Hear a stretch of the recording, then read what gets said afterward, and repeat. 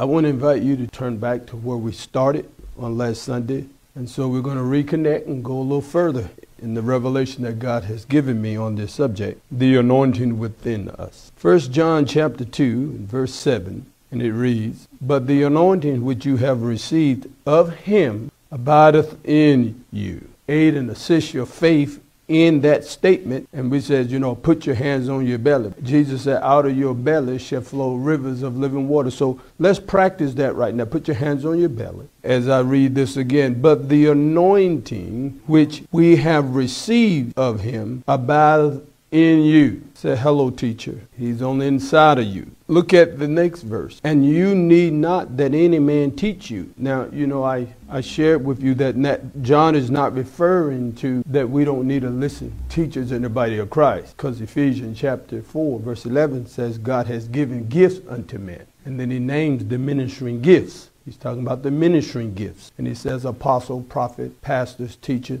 and evangelist. So what the apostle John is writing here to the believers and to us is that we shouldn't be listening to people that do not have this anointing, as far as them trying to teach you about spiritual things. That's why Jesus said, be careful what you hear, who you listen to, because everyone don't have this anointing in you. There are some people that have a form of godliness, but they deny the power of the Holy Spirit. Revelation is power. You can call it revelation power. We have this anointing, and notice it says it's of him. This anointing is of him. So make no mistake about where the anointing comes from. The anointing came from God. It's the same anointing that was on the inside of Jesus. Now Jesus is God made man. And God the Father put in Jesus the same thing he has in him. Turn to Genesis chapter 1. We have his anointing. We have his God anointing on the inside of our spirit. Now look at Genesis chapter 1 and verse 26.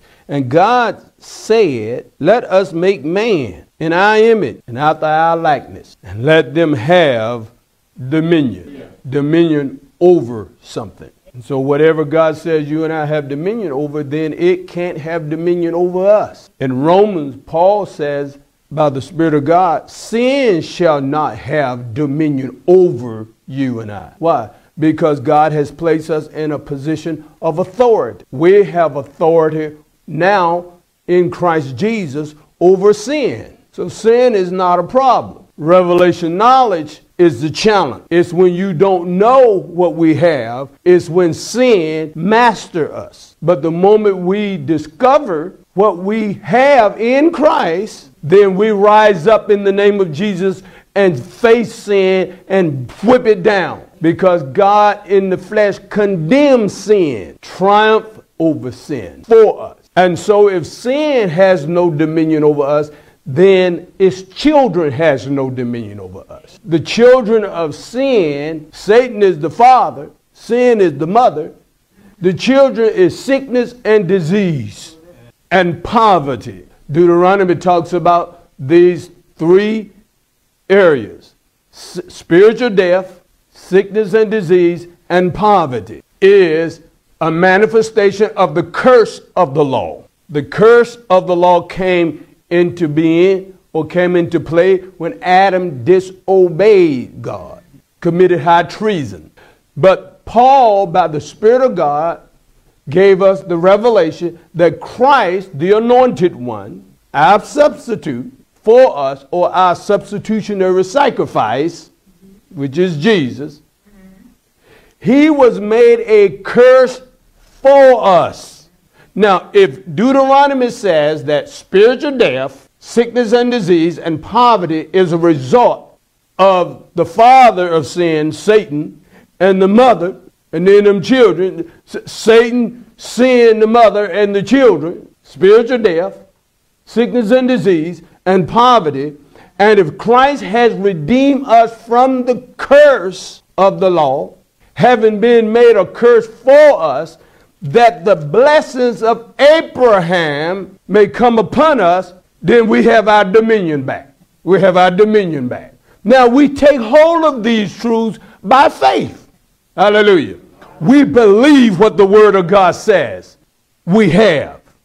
If God tells us we have dominion over sin, then bless the Lord, we have dominion over sin. No ifs, ands, or buts about it. But we have to exercise by faith that dominion. God knows you have dominion. Jesus knows you have dominion. The Spirit of God knows we have dominion. You know you have dominion. But are you willing, every time you face sin, sickness, and poverty, to resist it by speaking the word of faith in his face?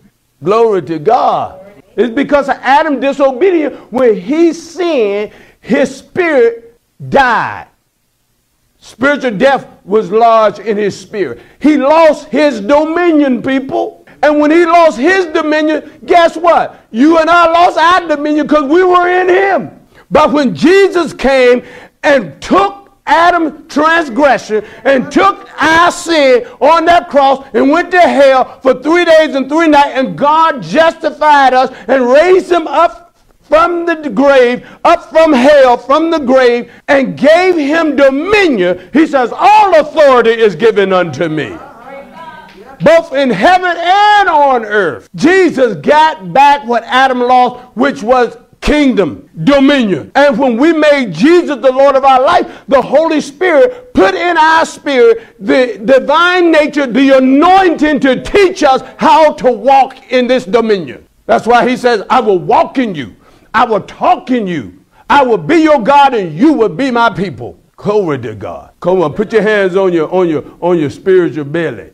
You walking around with God in you. You walking around with God inside of you. God's talking to you and I. We didn't make this up. This is in the scripture. Paul used the scripture to convince people that Jesus was the anointed one. Can I not use the scripture today, please, and convince you that you have dominion on the inside of you? The scripture cannot be broken. The scripture is God speaking to us now. Glory to God. You and I have an anointing. God made us. In Psalms, the 8th chapter 8, Psalm chapter 8, verse 1 and 2, it says, what is man? What is man that thou art mindful of him? And the son of man that thou visitest him. Thou hast made him a little Lord than Elohim. You made him a little Lord than yourself. It's referring to rank. That's why in Hebrews, when Paul was talking to the Hebrew believers, they was getting, they had false teachers and all, and they was teaching stuff that wasn't true, that wasn't according to New Testament, and he had to straighten their thinking out. Just why I just shared with you. I'm helping people out. You probably already know this, but we're on Facebook or whatever else, and people are viewing this and listening. And I want them to know that God is a good God. He come that you might have life and have it more abundantly. God's not killing people. Well, he did it under the Old Testament. Well, we're in a new covenant now. And God didn't do it. God didn't do it when Adam, he didn't kill Adam when he sinned. Adam lived lived over 600 years after he had sinned. God said, Adam, if you disobey me and eat from the tree of the knowledge of good and evil, you're going to surely die. Now you get up on top of this building and you jump off the building and fall down. And if you live, you're going to be hurting pretty bad. But you can't say, hey, God called me to get hurt. Why? Because he created gravity. Yes, he did create gravity, but he didn't tell you go on top of the building and jump down. He ain't gonna stop the law of gravity so you could float in the air. You made a foolish decision. Thank you for watching the Oasis of Love TV 10-minute workout.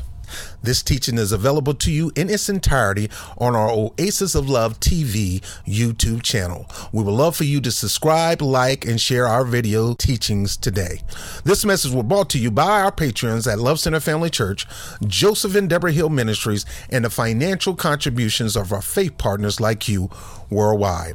If you would like to become a faith partner, you can do so by sowing a seed of any amount at $Kingdom Rule. That's $Kingdom Rule via Cash App, PayPal, or Gively. If you need prayer, you can do so by calling us at 757-539-7079. That's 757-539-7079. And if you're in the Tidewater area of Virginia, please be our guest by visiting us at Love Center Family Church at 362 East Washington Street in Suffolk, Virginia. Services are Sundays at 11 a.m. and Tuesdays at 7 p.m. Thank you for watching. Thank you for listening. And remember to reach out to the world with the love of God. And remember, God loves you just as much as he loved Jesus. And faith and the anointing worketh by God's love. You have a great week.